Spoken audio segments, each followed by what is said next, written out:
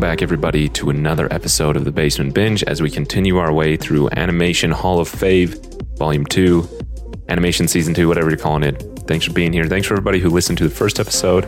Let's continue with the second one, Kung Fu Panda. I apologize, it's a little bit delayed. Didn't come out as soon as I expected because every single time I thought I was done writing the episode, I'd have more to say. I'd sit down to record, and then I'd think of more things to say. I'm excited for this episode, particularly with the last segment, Fall In, where I talk about the themes and messages of the film. So definitely stick around for the end of the episode for that, because I have a ton to say for that, and I'm super excited for it.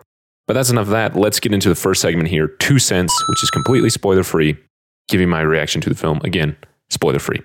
There are a lot of episodes in Animation Hall of Fame Volume 2 that I'm really excited to talk about. Kung Fu Panda, I was excited about, but it wasn't until watching it for this episode, watching it for the first time in a while, that I realized how fantastic it is and how much there is to comment about it. It wasn't one of those films that I went in waiting to talk about, like Interstellar, for example. I knew Interstellar was great. I had a lot to say about it. I was excited to talk about it. Kung Fu Panda, I was excited to do for the podcast, but I didn't have a lot of things already in my head ready to talk about. And then watching it, it's just been an overflowing amount of things to say about this fantastic film. I think that everybody knows what Kung Fu Panda is. Even if they haven't seen it, there are memes everywhere from it, but I also think that it has this reputation of being beloved. Everyone who has ever mentioned Kung Fu Panda in a conversation to me mentions it out of love. They have positive things to say about it. Reviews are very positive about this film. It has this reputation of being a really solid animated film. And I had seen it. I'd seen it a few times, actually, repeatedly. I watched it repeatedly at home when I was younger with my brother. But I had always associated the love towards it with the great fun that it is. I mean, it's a kid's animated, anthropomorphic, talking animal movie that's funny. And that's all I remembered it as, fun and really funny with some great lines. And those things alone are what got it into the Animation Hall of Fame. Like, it's here for a reason. I chose to talk about it because it's a movie that I enjoyed and it had a decent legacy, but it just happened to be animated. So there's just a lot of things that was like, yeah, this is just a good time to talk about it. It wasn't one of those films that I went in thinking, wow, this is a film that uses the format of animation exceptionally, both from a visual standpoint and a storytelling standpoint. I wasn't prepared for that, and it definitely is one of those things. It deserves its place in the Animation Hall of Fame, and I'm glad that it's here. Because it is a lot more than just a funny, animated, anthropomorphic talking animal movies for kids. Yes, it does have talking animals. Yes, it is incredibly hilarious, and the animation that got it into the Hall of Fame kind of just by default is exceptional. It has earned its place here tenfold. This animation is beautiful with saturated colors and wonderful imagery. Animation as a format allows you to hyper-realize things, and they go for it here in Kung Fu Panda perfectly. The film is gorgeous to look at. So from its animation merits alone, just visually, and not just with the beautiful colors and sunsets that it's have, but just the way that everything is animated, it's already a solid entry into the Hall of Fame, but we've nearly just scratched the surface of it. Moving on from the technical merit for a moment, to which there is plenty to mention, the story. Po is one of the most heartfelt and sincere characters ever written. Jack Black is a perfect casting choice without ever getting in the way of the character. It's not a panda with Jack Black's voice, it's Po. And the story told about Po and about Kung Fu and becoming the legendary warrior whose Kung Fu skills were stuff of legend, as the opening narration tells us. It is a thematically rich and appropriately told story with earnest intents. It's easy to go easy on these animated kids movies, as they're often referred to, but Kung Fu Panda doesn't hold back. Po's journey is real and relatable and stuffed with important messages for all of us, no matter what our ages. The story and the way that these characters are written and performed makes not only Po, but the entire film feel very sincere and very magical. DreamWorks and the entire team behind Kung Fu Panda managed to make a genuine and moving Kung Fu movie with all of the wonderful qualities of Kung Fu movies about a panda who is literally a fat joke. It's unforgettable, and from the moment the film ended, I could not wait to talk about it. This film is incredible. The one complaint that I just have to mention that takes it down just barely is the way that Jackie Chan was included, which they get points for. It's fantastic, but he's really wasted. So maybe like half a point taken off for that. But other than that, in the words of Po, Kung Fu Panda is awesome. So that's my 2 cents. I can't say, I really try to keep 2 cents completely spoiler free if somehow you haven't seen the film and want to have the rich experience that it is, especially having it visited in a few years. Go pause the episode, keep it downloaded. Go watch the movie. It's really brief. It's like an hour and a half. And here in the US, it's on Netflix. If you don't know where it is in your country, check out Just Watch. It's a website or an app. And then come back to the rest of the episode. Now, before you leave, let me tell you a brief announcement about how you can win potentially a copy of Kung Fu Panda. First, a Spider-Man giveaway is still happening until the end of January. For a digital copy of Spider-Man Homecoming, you simply enter by leaving reviews on podchaser.com or through Apple Podcasts or Spotify. If you leave it on Apple Podcasts or Spotify, a lot of the times I can miss it just in the way that they report reviews to podcasters. So take a screenshot of it, email it to me. That's a great way to do it. But on podchaser.com is a fantastic source. I'm going to talk about them more in a minute, but by leaving reviews throughout January, you can enter to win the Spider-Man Homecoming giveaway. Those reviews for the month of January will also enter you into the Animation Hall of Fame Volume 2 giveaway. So animation season is from January to February, those entire 2 months. So at the end of February, I'm going to be giving away 2 prizes. One of the prizes is going to be a copy of one of the said Animation Hall of Fame films. So any of the films that I review during January and February you would like to own, that can be your prize if you are the selected winner for the Animation Hall of Fame giveaway. The second prize will be a $10 gift card to a video on demand service. So like Vudu and Fandango, or something like Apple TV or Prime Video, something like that, Redbox, however you choose to rent films digitally, video on demand service, or a $10 gift card to a movie theater, the winner's choice, either video on demand or movie theater, $10 every way. So those are the 2 prizes I'm giving away. One is a copy of one of the animated films of your choice. I'll mail it to you if you would like a physical copy in the Blu-ray. The other one is a gift card of $10. Now, those reviews that you leave for the month of January will count towards both Spider-Man the Homecoming giveaway and the Animation Hall of Fame giveaway. So every review that you leave, every time you share the podcast on social media and tag me in it so I can see it, that will enter you for the giveaway. Now, the reason that I would mention Podchaser and not just Apple Podcasts or Spotify, Podchaser is like the IMDb of podcasting.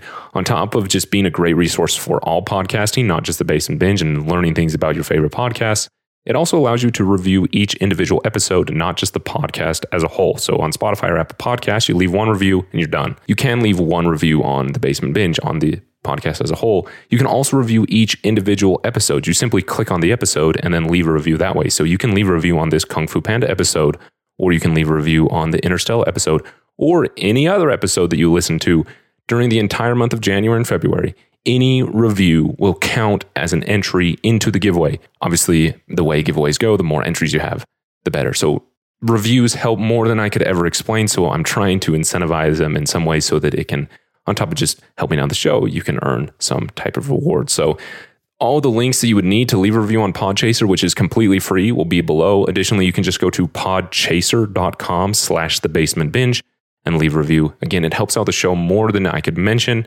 Additionally, another way to enter is to share the show on social media, Instagram or Facebook. Just tag The Basement Binge. Again, linked below, and that will give you an entry. Sharing the show also helps a ton. So thank you. That's enough of those announcements. Let's move on to the next segment after a super brief interruption.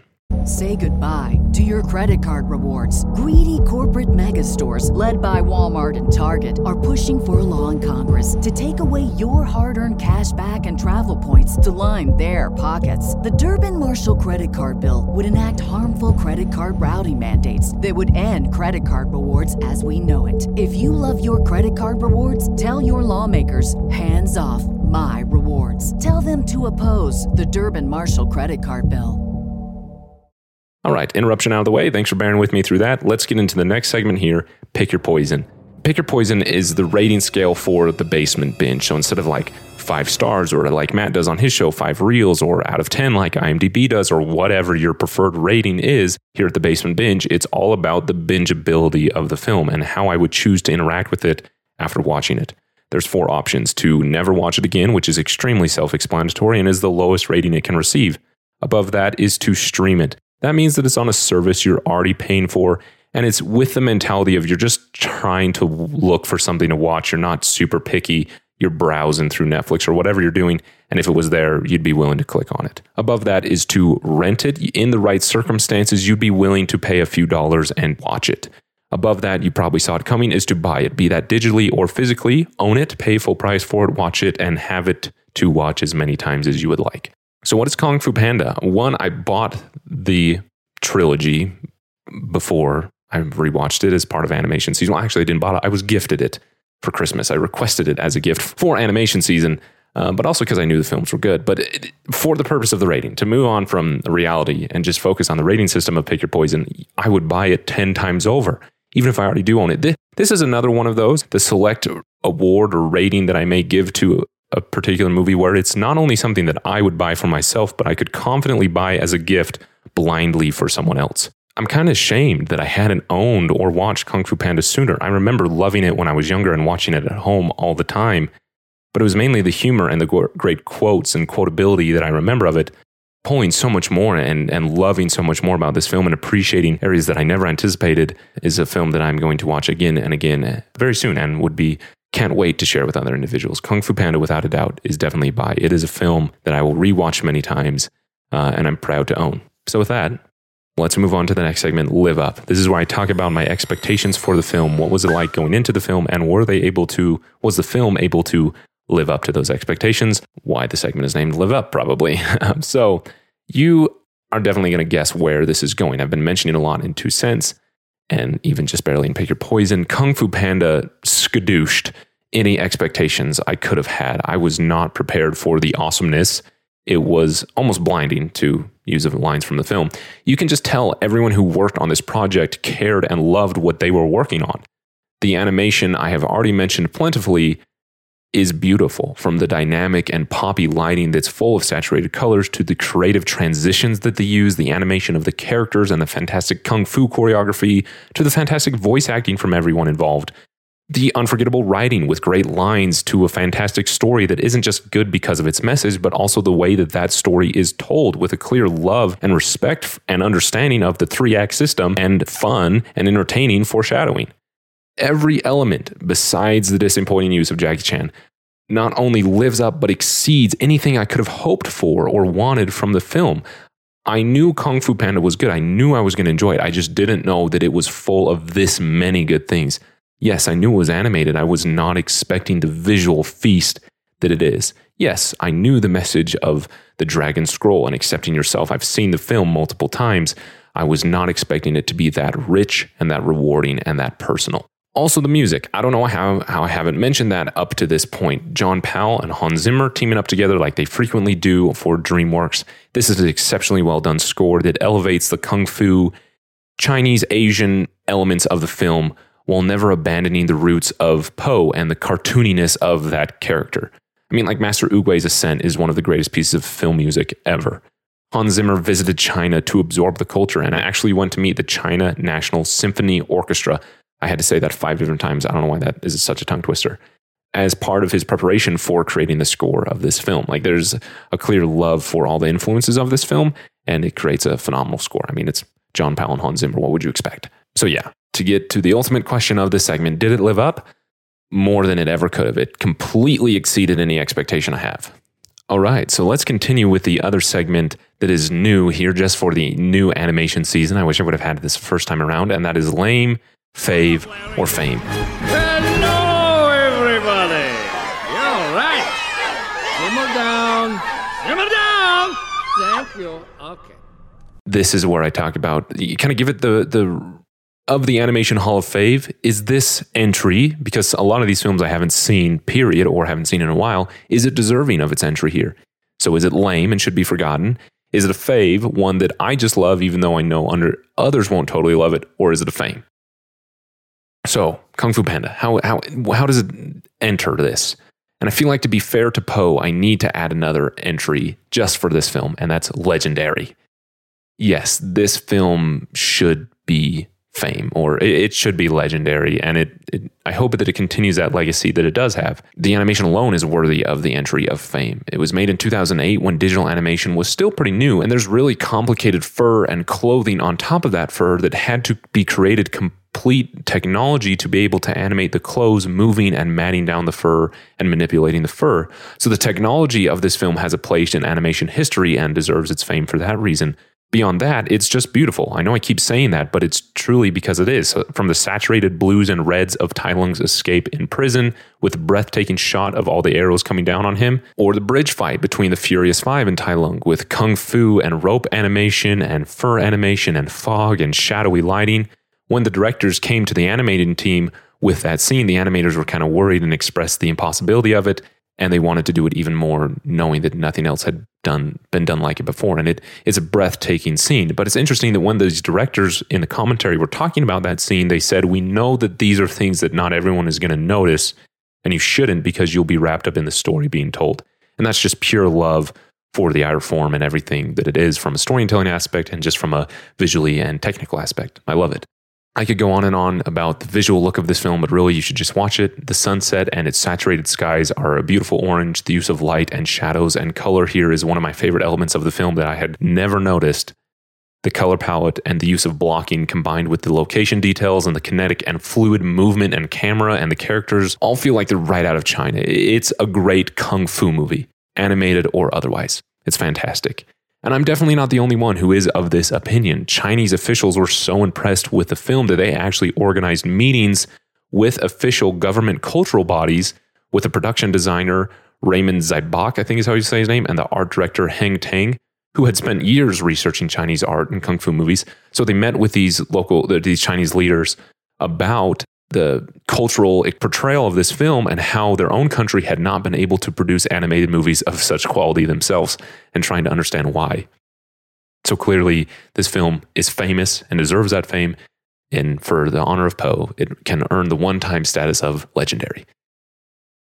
So let's move on to the next thing here, binge points. This is one of the segments that I love, where I get to talk about details or Easter eggs or hidden trivia or just fun things in the film that I noticed.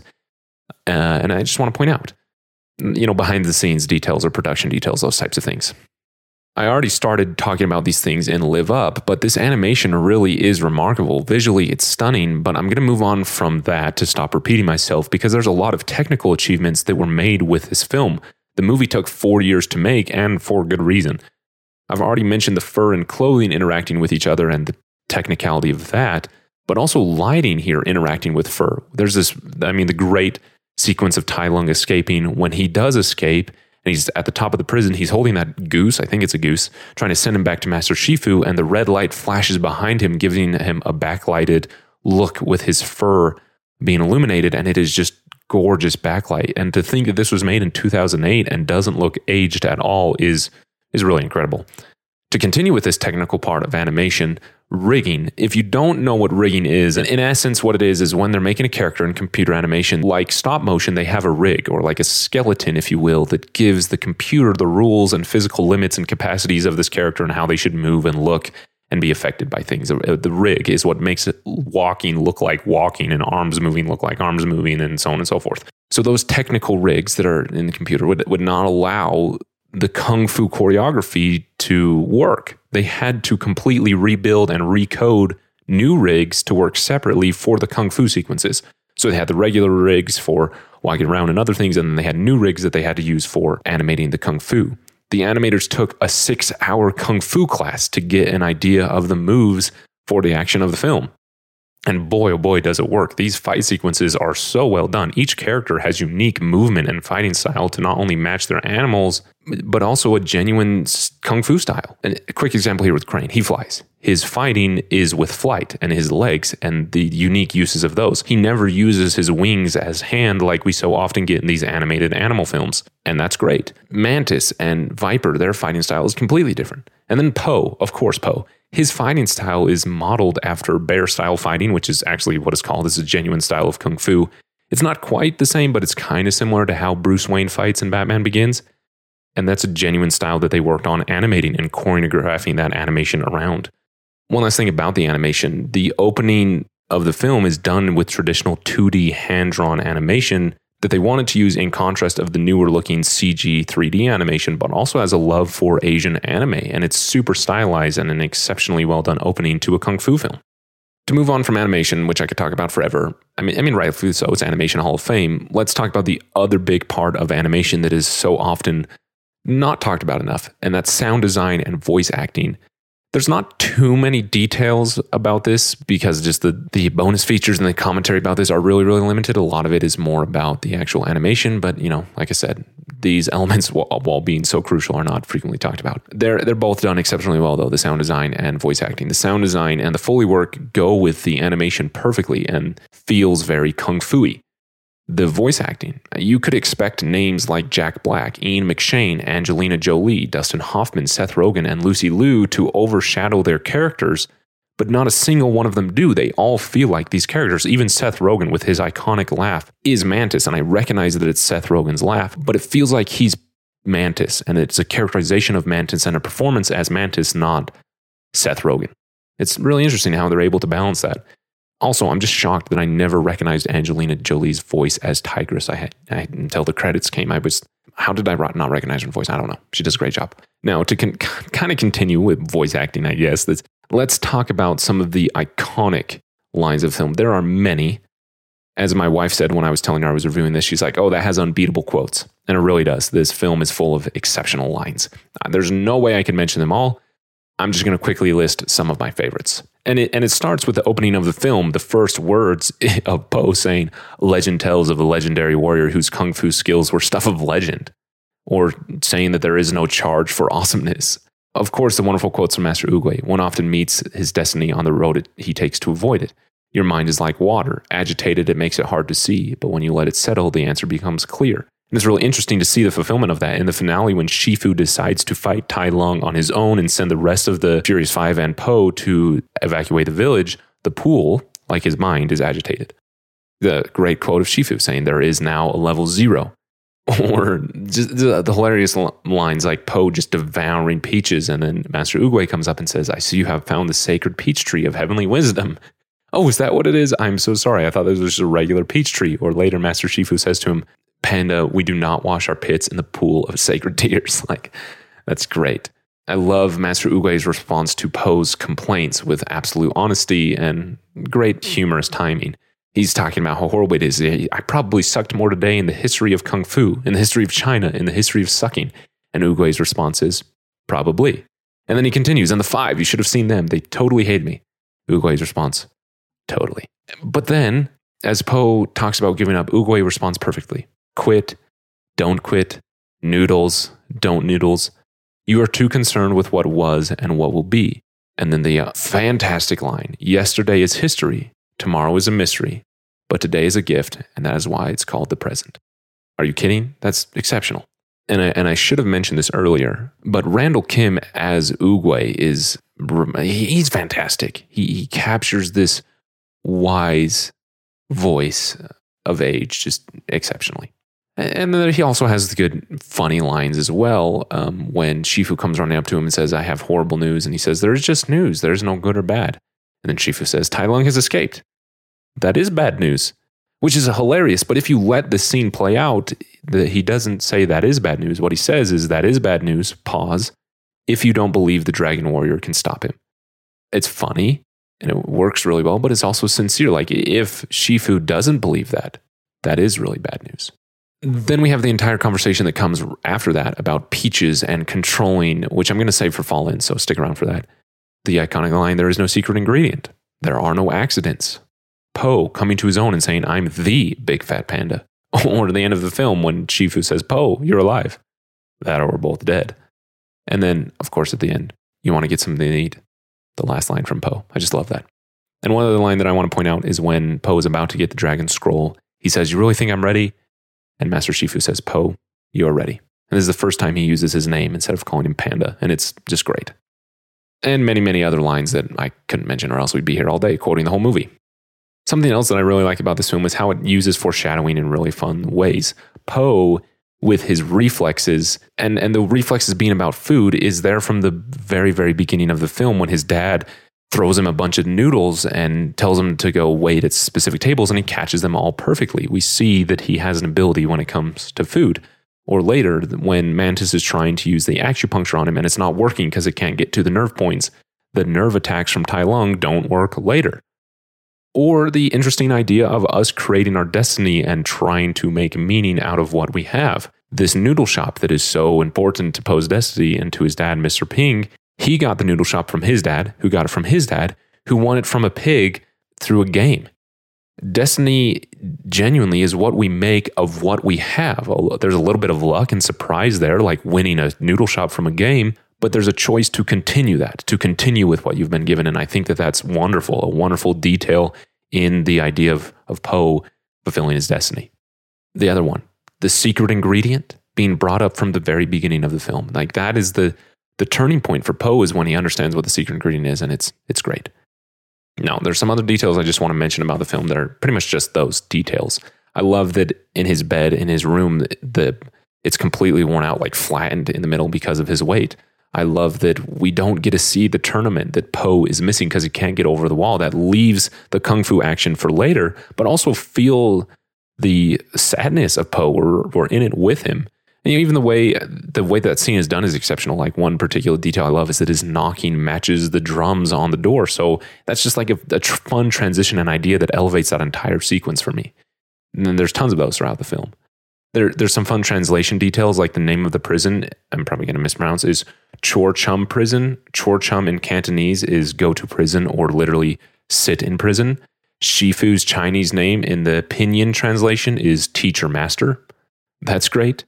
We get fantastic animated facial expressions throughout the entire film. I just love everyone's expression, including the moment where we see Master Shifu smile for the first time, and it's when he's training Poe with the dumpling near the end of the film.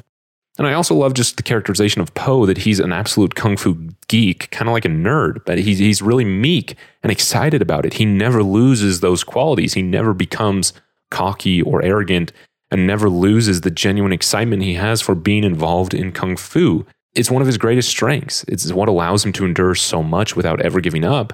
But he also figures out the wuxi finger hold on his own. No one had to teach him. He didn't just inherit it as part of his grandiose status as the Dragon Master. He figured it out on his own because he loves kung fu. So of course he's going to figure it out. I just love that they let Poe be that way. That he's a geek and he's dorky, and it's awesome.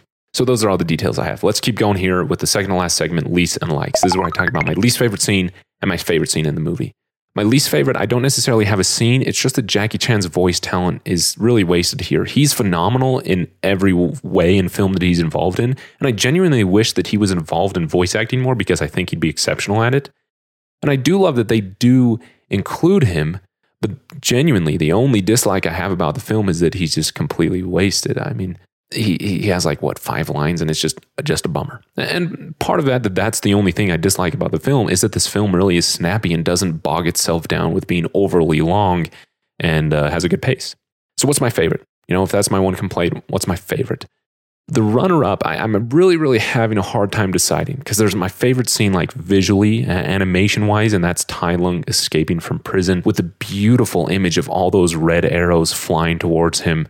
I mean, I could just frame that. Or when he's escaping, we get those freeze frames of the rhinos being whacked by him. Like, it's great comedy. The red and blue lighting is just fantastic, and I love that entire thing. And the smooth, kinetic energy and that movement of his escape makes it a great sequence to watch. And then we get this incredible transition of his shadow being over the valley. And it's really interesting to watch, because at first I'm like, oh, did my eyes keep that image too long? But it's a genuine, intentional transition that I love. But my favorite scene of all of them, which I'm going to talk about extensively in Fallen, is just the conclusion of the film, when Poe comes back as the Dragon Warrior, as the big fat panda, and the way he confronts Tai Lung, and that entire fight being all that Poe had learned before. It's funny. It's animated really well. It's intense to watch. It has a good pace. It has fantastic kung fu choreography. And it also is a thematically rewarding part of the film that ties it all together exceptionally. That's my favorite scene. So with that, we can move into the last segment, which I'm very excited to talk about, Fall In.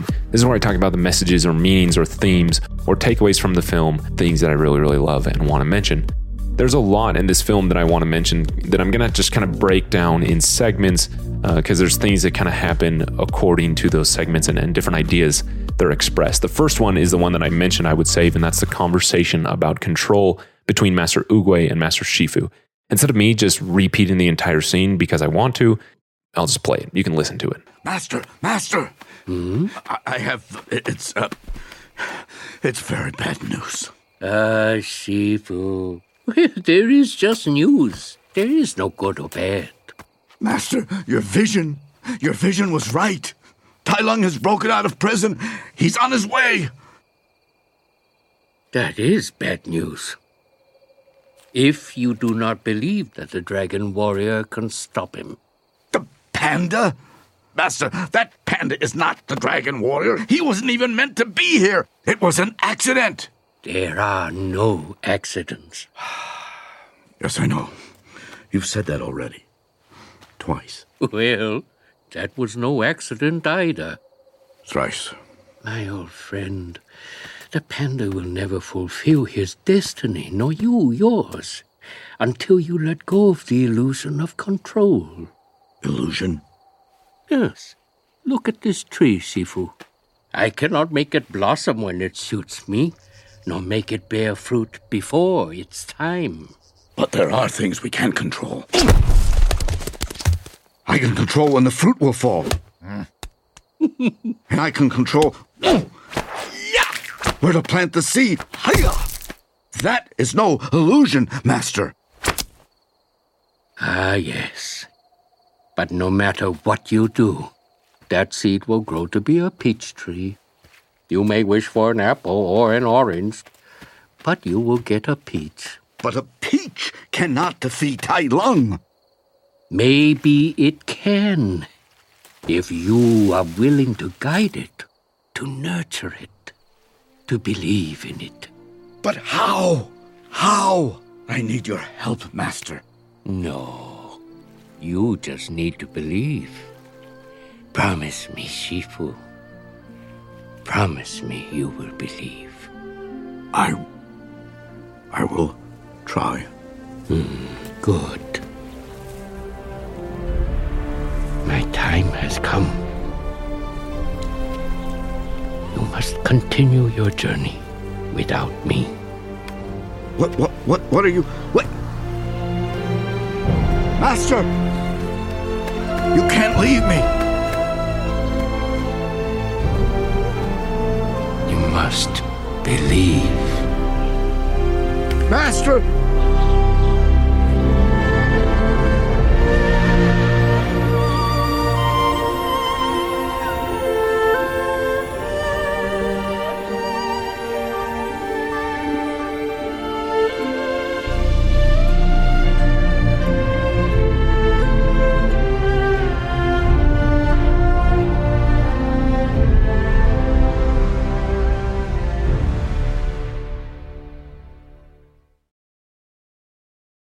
Exceptional scene, right? It really, really is exceptional. And it's really interesting to watch because you can clearly understand that Master Oogway knows that some level of control is needed to nurture and guide this seed or Po. But Shifu has a desire to control everything, trying to control because last time he didn't. And so he thinks it's his fault and that he has to control it otherwise. It's interesting to see how that's fulfilled in everything previous to that, how Master Oogway can willingly admit, I don't know, when asked who the Dragon Warrior will be. But when Shifu has to say, I don't know, it's one of the hardest things for him to do because he feels like he has to loosen his control. I mean, it's great characterization of their personal beliefs, but it's also really interesting because the entire conversation has things that further prove each side of the argument and the delicate balance or yin and yang between the two, and how there are some things we control and others that we cannot. And it also means a lot for Master Shifu. The Dragon Scroll, as we learn later, and I'll talk about later, only amplifies what's already there. It doesn't give anything that wasn't there to begin with. Tai Lung was already evil. And Shifu has to learn that and to be able to accept his responsibility and apologizes for it, that he did have a part in nurturing and training and planting, so to speak, that seed. But he's also able to be at peace knowing that no matter what he did, it was still going to grow into a peach. He says, I've always been proud of you, and it was my pride that blinded me. I loved you too much to see what you were becoming, what I was turning you into. And I love that it disarms Tai Lung for a bit. And I love the sincerity of that apology. Again, he understands that while he did plant it, and he did nourish it, and he did cause it to grow, it wasn't his fault that it grew into what it is. He helped the growing, but the result is the type of seed that was planted. And it really comes a culmination with a post-credit scene that this film actually has, surprisingly, if you didn't know it does. And it's really simple. It's literally just Po and Master Shifu sitting there getting something to eat, like Po requested, but they're sitting next to the peach tree, and we see a little plant begin to grow. further illustrating both Master Shifu and Master Uguay's point that Po still wants something to eat. No matter how much Shifu nourished and guided that tree or that little seed grew and became something incredible, but was still a peach, was still Po. But it's also great to see how before we even get the Dragon Scroll and before we get the fulfillment of this for Po himself later, Shifu understands this. He trains Po differently. He says to Po, when you focus on Kung Fu, when you concentrate, you stink. But perhaps that's my fault. I cannot train you the way I've trained the 5. And he trains him with food. He takes the strength, the understanding of what he is guiding, what he is nourishing, and nourishes it the way that it needs and allows it to grow into what it will. And I love the training sequence. It's super duper fun. It's a great montage. But I like how it starts with him telling Po, when you have trained, you may eat. And a detail I love is that when Po finishes the training, he doesn't eat the dumpling. He gives it back because he realizes that he's not finished training, that there is more. But I also love that he's no longer upset. Like Uguay pointed out earlier, he eats when he's upset. And while he is still someone that loves food, there's an element of control that he has now. And I like that. So let's keep talking. Let's talk about the other thing here. Let's talk about the final fight and Master Uguay's quote that there is no such thing as accidents. It was really interesting because before when I'd heard that, it always kind of bothered me, because people do things by accident and, yes, there are accidents or whatever, but I think that mistakes are still very real, but accidents are not. I think things happen with intention. Sometimes our intentions just don't pan out the way that we expect. And to say that, oh, that's an accident is wrong. And it's really interesting because as I sat down on my chair, I stubbed my toe really hard and I made a noise. And my wife's like, oh, what happened? I said, oh, I stubbed my toe. And she was like, oh, why'd you do that? And I said, oh, it was an accident. And it was weird to say that, oh, it's an accident. And to be trying to come to terms with the idea that there are no such things as accidents. And then to sit there and think about, well, was that as an accident? And what does it mean? It's kind of interesting. But more than that, enough about me stubbing my toe. Let's talk about the actual film. There are no such things as accidents. The final fight sequence, I could just literally go from beginning to end and quote or point out specific aspects of it and how they really illustrate that. But the first one is that Po realizes his natural strengths. And it starts with Tai Lung hitting Po trying to get the scroll. And then Po hits the pole and then comes bouncing back on accident, you might say, and begins to recognize his capacities. Just like the punching bag did to him before, he comes back and does the same thing. There are no accidents. Nothing is done on accident. And so we see Po learn that. And all the times, and the fulfillment of that, all the times that he didn't succeed before, he uses them later in the fight. For example, he lands on the exact same tree that flung and whacked him earlier when he was trying to get over the wall. That is the same tree he lands on. And knowing what it does now, he gets off of it and it whacks Tai Lung. And there's a progression there. But then through the entire fight, there isn't a thing that happens that he didn't learn earlier. From the tree that I mentioned to the chopsticks and the bowls, but now he's using giant bamboo sticks the exact same way that Master Shifu did earlier, to the fireworks rocket that he learned at the beginning, to him climbing higher on the wall by envisioning it as food, which has a fantastic dolly zoom with it as well, or the fight over the scroll after that, matching very closely to the fight over the dumpling that he had with Master Shifu earlier, including the way that Master Shifu uses Po's chopsticks against him. Very similarly, Po uses Tai Lung's tail against him.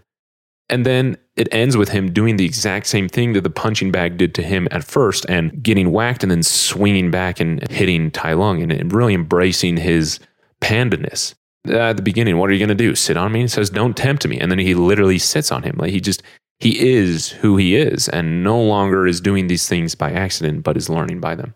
It's a fantastic scene. And it's wonderful to see how a big part of that was him embracing who he was because of the Dragon Scroll. So the Dragon Scroll. Let's talk about that. Or, as Po's dad said, there is no secret ingredient. And I love the quote, but I also love that it's Po's dad that influences his understanding of the Dragon Scroll, that he has an important part to play in the story set up at the very beginning, but also how it fulfills Po's destiny and Po's character arc. It's fantastic. And to steal something that I saw on Letterboxd from Siegel, I will link that review below. It's a fantastic review from him that's really, really brief, but I want to just take out one section of it because I felt like the way it was worded was perfect. He said, quote, Obviously, the movie's lesson is that accepting yourself as you are is its own superpower. But this isn't a superhero movie, it's kung fu. And importantly, it isn't just a spoof of the kung fu genre, it is itself a great kung fu film. The way kung fu works is that one uses their innate strengths and personality to define their style. Each character isn't just a random animal, their being is a celebrated part of their identity, and their kung fu training is as much about getting physically stronger as it is about honing the power of the self. Po isn't just a fat panda, as though he is someone trapped inside the fat panda suit. He is his body. He is a fat panda. Just like Tigress is a tiger and all the Furious Five are their physical beings, I'm not just a fat panda, I'm the fat panda. Close quote. I think this is just exceptionally well worth the entire end of the film and the fulfillment of the theme. There's this great sequence right after Po sees the scroll. It's up in that little mouth of the dragon on the roof, and he imagines it as some piece of food. I don't know what it is. And then begins to climb, and he's doing backflips and really acrobatic. And Tai Lung says, no, the scroll has given him power. And yes, it has, but also no. The scroll didn't do anything that wasn't there before. These were skills he already had. The scroll helped him in appreciating and realizing that they were strengths and in using them. But the scroll didn't give them to him. He already had them. And it's great to see the way that the film fulfills this visually as well. For example, Tai Lung hits Po to the ground, and it's done with realish physics. He's just smashed to the ground and it cracks, and that's pretty much it. But later, when Po launches Tai Lung up into the air, he lands with a really cartoony hole in the ground, including his tail. Because Po's fighting style is more cartoony. It's more of himself. It's great visual storytelling there. But also how Tai Lung does eventually get the scroll before this, and he opens it and then says, it's nothing. I mean, there's a lot of things about that scene that I could point out that I like. For example, Po doesn't just take the scroll from him. He doesn't freak out, oh no, the villain's going to have the power. He lets Tai Lung open it and then even tries to explain it to him because Po is a trusting individual. But it's really interesting how that expression, it's nothing, means a lot. Tai Lung is looking at his own reflection. Yes, he's saying that the scroll is nothing, but he's also saying that about himself. He believes that he is nothing without that scroll. There's a very real story told about Tai Lung and the rage and hatred that can come when you believe a specific achievement or goal is what's going to bring you worth and value. But that's self-inflicted or otherwise can lead to blame towards the things or people you feel that prevent you from getting what you wanted. It's a life without control, and that's a really, really sad life full of anger. Po, in his kindness towards others, tries to explain this to a small degree to Tai Lung to get him to see his own worth. He's not telling Tai Lung the power of the scroll in a gloating way. He's telling him in a sincere way that just as much Po believes what's in himself is what gives him power, he's trying to say the same thing to Tai Lung. But it's sad because for too long, the only thing that gave him value was becoming the Dragon Warrior. And when something has that level of value placed upon it, if you do eventually get it by whatever means you do, it's quite disappointing and you realize it doesn't make you any better than before. But to get back to Po's experience and him with the Dragon Scroll, to finish the quote from his dad, Mr. Ping, there is no secret ingredient. And Po asks, you don't add some kind of special sauce or something? Don't have to. To make something special, you just have to believe it's special. And that brings me to the final conversation I want to mention between Po and Shifu when Po tries to leave right after Oogway ascends. The five are trying to go and fight Tai Lung, but Shifu is finally ready to help Po fulfill his destiny as a Dragon Warrior. And he said, it is not your destiny to defeat Tai Lung, it's his. And then Po's gone, so he has to chase after him. But he tells Po, a real warrior never quits. And Po, watch me. Which is interesting because he never did before, but this time he's trying to. He says, come on, how am I supposed to beat Tai Lung? I can't even beat you to the stairs. Master Shifu, you will beat him because you are the Dragon Warrior. Po replied, you don't believe that. You never believed that. From the first moment I got here, you've been trying to get rid of me. And Master Shifu honestly says, yes, I was. And now I ask you to trust in your master as I have learned to trust in mine. To which Po responds, you're not my master, and I'm not the Dragon Warrior. And so confused, Shifu replies, then why don't you quit? You knew I was going to get rid of you, yet you stayed. And this is the part I really want to focus on. Po says, I stayed because every time you threw a brick at my head or said I smelled, it hurt, but it could never hurt more than it did every day of my life just being me. I stayed because I thought if anyone could change me, could make me not me, it was you, the greatest kung fu teacher in all of China. One of the biggest struggles for many, including me, is discovering and accepting and truly believing in your self-worth. There's a lot of hurt that comes with wanting and believing that you have to be something or someone else to achieve your hopes and dreams and to therefore have worth at that given achievement. And because you aren't that something else, you are reduced to something lesser, to be stuck wherever you are. For Poe, that happens to be making noodles. He's accepting of that, even though it's not what he wants to do, because he believes that he is incapable of that other dream. There's a scripture that I love that near and dear to me that talks about turning weaknesses into strengths. And I always felt like it was this huge alteration of yourself, that these weaknesses had to be destroyed for the strengths to be built on top of them in replacement of them. But my idea about this is changing. It was interesting because as I was writing this, I went and reread that scripture. It gave me new insights, and altering some of the wording to match the wording of the film, it says, weaknesses are given unto us to make us humble. And if we are humble and believe, those weak things will become strengths. There's a lot of things in myself that I see as a weakness that I need to do away with. But I'm trying to be like Poe. I'm trying to understand how those weaknesses can be strengths, to believe that I'm special, but to understand it carefully. Not that I can be special after adding some secret sauce, but that I'm special right now. And that specialness comes by believing that I am. Yes, of course, in all aspects of human life, there are things that need changing. Poe does have to train. He has to develop and hone new skills to gain confidence. But a lot of that is learning how to use what was already there. Poe had the confidence to love passionately Kung Fu, but he didn't have enough to be confident about pursuing it. Later he does. And I'm starting to think about this entire thing in new ways. Instead of viewing myself as having too much of a bad thing needing to be replaced with a good thing, to see myself as already having the good thing, but just needing to develop more of that already had good thing. To give an example, right? Exercise, being fit, cardiovascular ability. It isn't that I don't have enough cardiovascular ability, that I have too much laziness or I have too much out of shape ability that needs to be replaced with cardiovascular ability. I already have cardiovascular ability. It's just limited, and I need to grow what is already there. It's not a perfect example, but hopefully you can get where I'm going with this, that developing more of what is already there, that we just have to believe that we are special because we are. There's no secret sauce that needs to be added. There's just a belief in what we have is enough. And it's really interesting because I watched this movie, and then later that day I was making dinner. My wife and her mom and her sister were listening to this webinar about health and dieting from this great individual that's a friend of theirs. And so on this webinar, they're talking about health, right? They're talking about dieting and trying to have the body that you want. And she said something really interesting.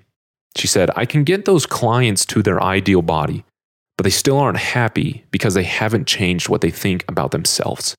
That's an important part of it. That's an important part of Poe's journey, is being happy with who he is, accepting himself and changing how he thinks about himself. Because of all this learning that Poe goes through, he defeats Tai Lung and fulfills his destiny as this legendary warrior. He appears as the silhouette from his dream that the film opens with, literally, as the legendary Kung Fu warrior. But he fulfills it with the tools he already had. He has a pan for a hat and a noodle apron for a cake. He doesn't have to be someone he wasn't before, while also literally fulfilling what he saw. And I also love that as the film ends, Poe suddenly doesn't have to stop being himself. The film ends and he still wants to go get food. Yes, he's the Dragon Warrior. Yes, he has incredible Kung Fu skills. And he also loves food. And both are good. One did not have to replace the other. So, exceptional film, Kung Fu Panda is. I am impressed that I had this many things to say about it. Hopefully it was beneficial to you. Hopefully you enjoyed it. Hopefully it elevated your appreciation for Kung Fu Panda, encouraged you to go watch it again. I promise you'll have a good time. So if you like this episode, it would mean so much to me and helps out the show a ton if you could do one of two things, or both. Leave a review on podchaser.com/thebasementbinge or Spotify or Apple Podcasts, and then share the show on Instagram or Facebook, or just send someone a text that you know would appreciate this. Sharing the show really helps a ton. I would appreciate it. Additionally, doing those things, if you send me a screenshot of sharing it, or if you tag me so I can see it, or you leave a review, those will enter you for a giveaway, again, for all of Animation Hall of Fame Season 2, January and February. Every review, every share gets you an entry. You could potentially win this film if that's what you choose. So thank you for listening for this episode. Thanks for continuing with me through Animation Hall of Fame 2. This has been a blast. Kung Fu Panda. Who knew? Who knew there was this much to love about it? I should have remembered because clearly a lot of other people do. So thank you for listening. Once again, this is the Basement Binge, Animation Hall of Fame 2. My name is Harrison, and that's all for now. Ciao, ciao.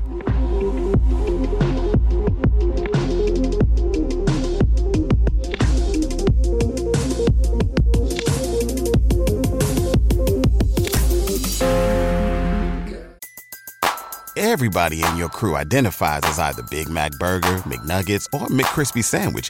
But you're the Filet-O-Fish Sandwich all day. That crispy fish, that savory tartar sauce, that melty cheese, that pillowy bun. Yeah, you get it. Every time. And if you love the Filet-O-Fish, right now you can catch 2 of the classics you love for just $6. Limited time only. Price and participation may vary. Cannot be combined with any other offer. Single item at regular price. Ba-da-ba-ba-ba.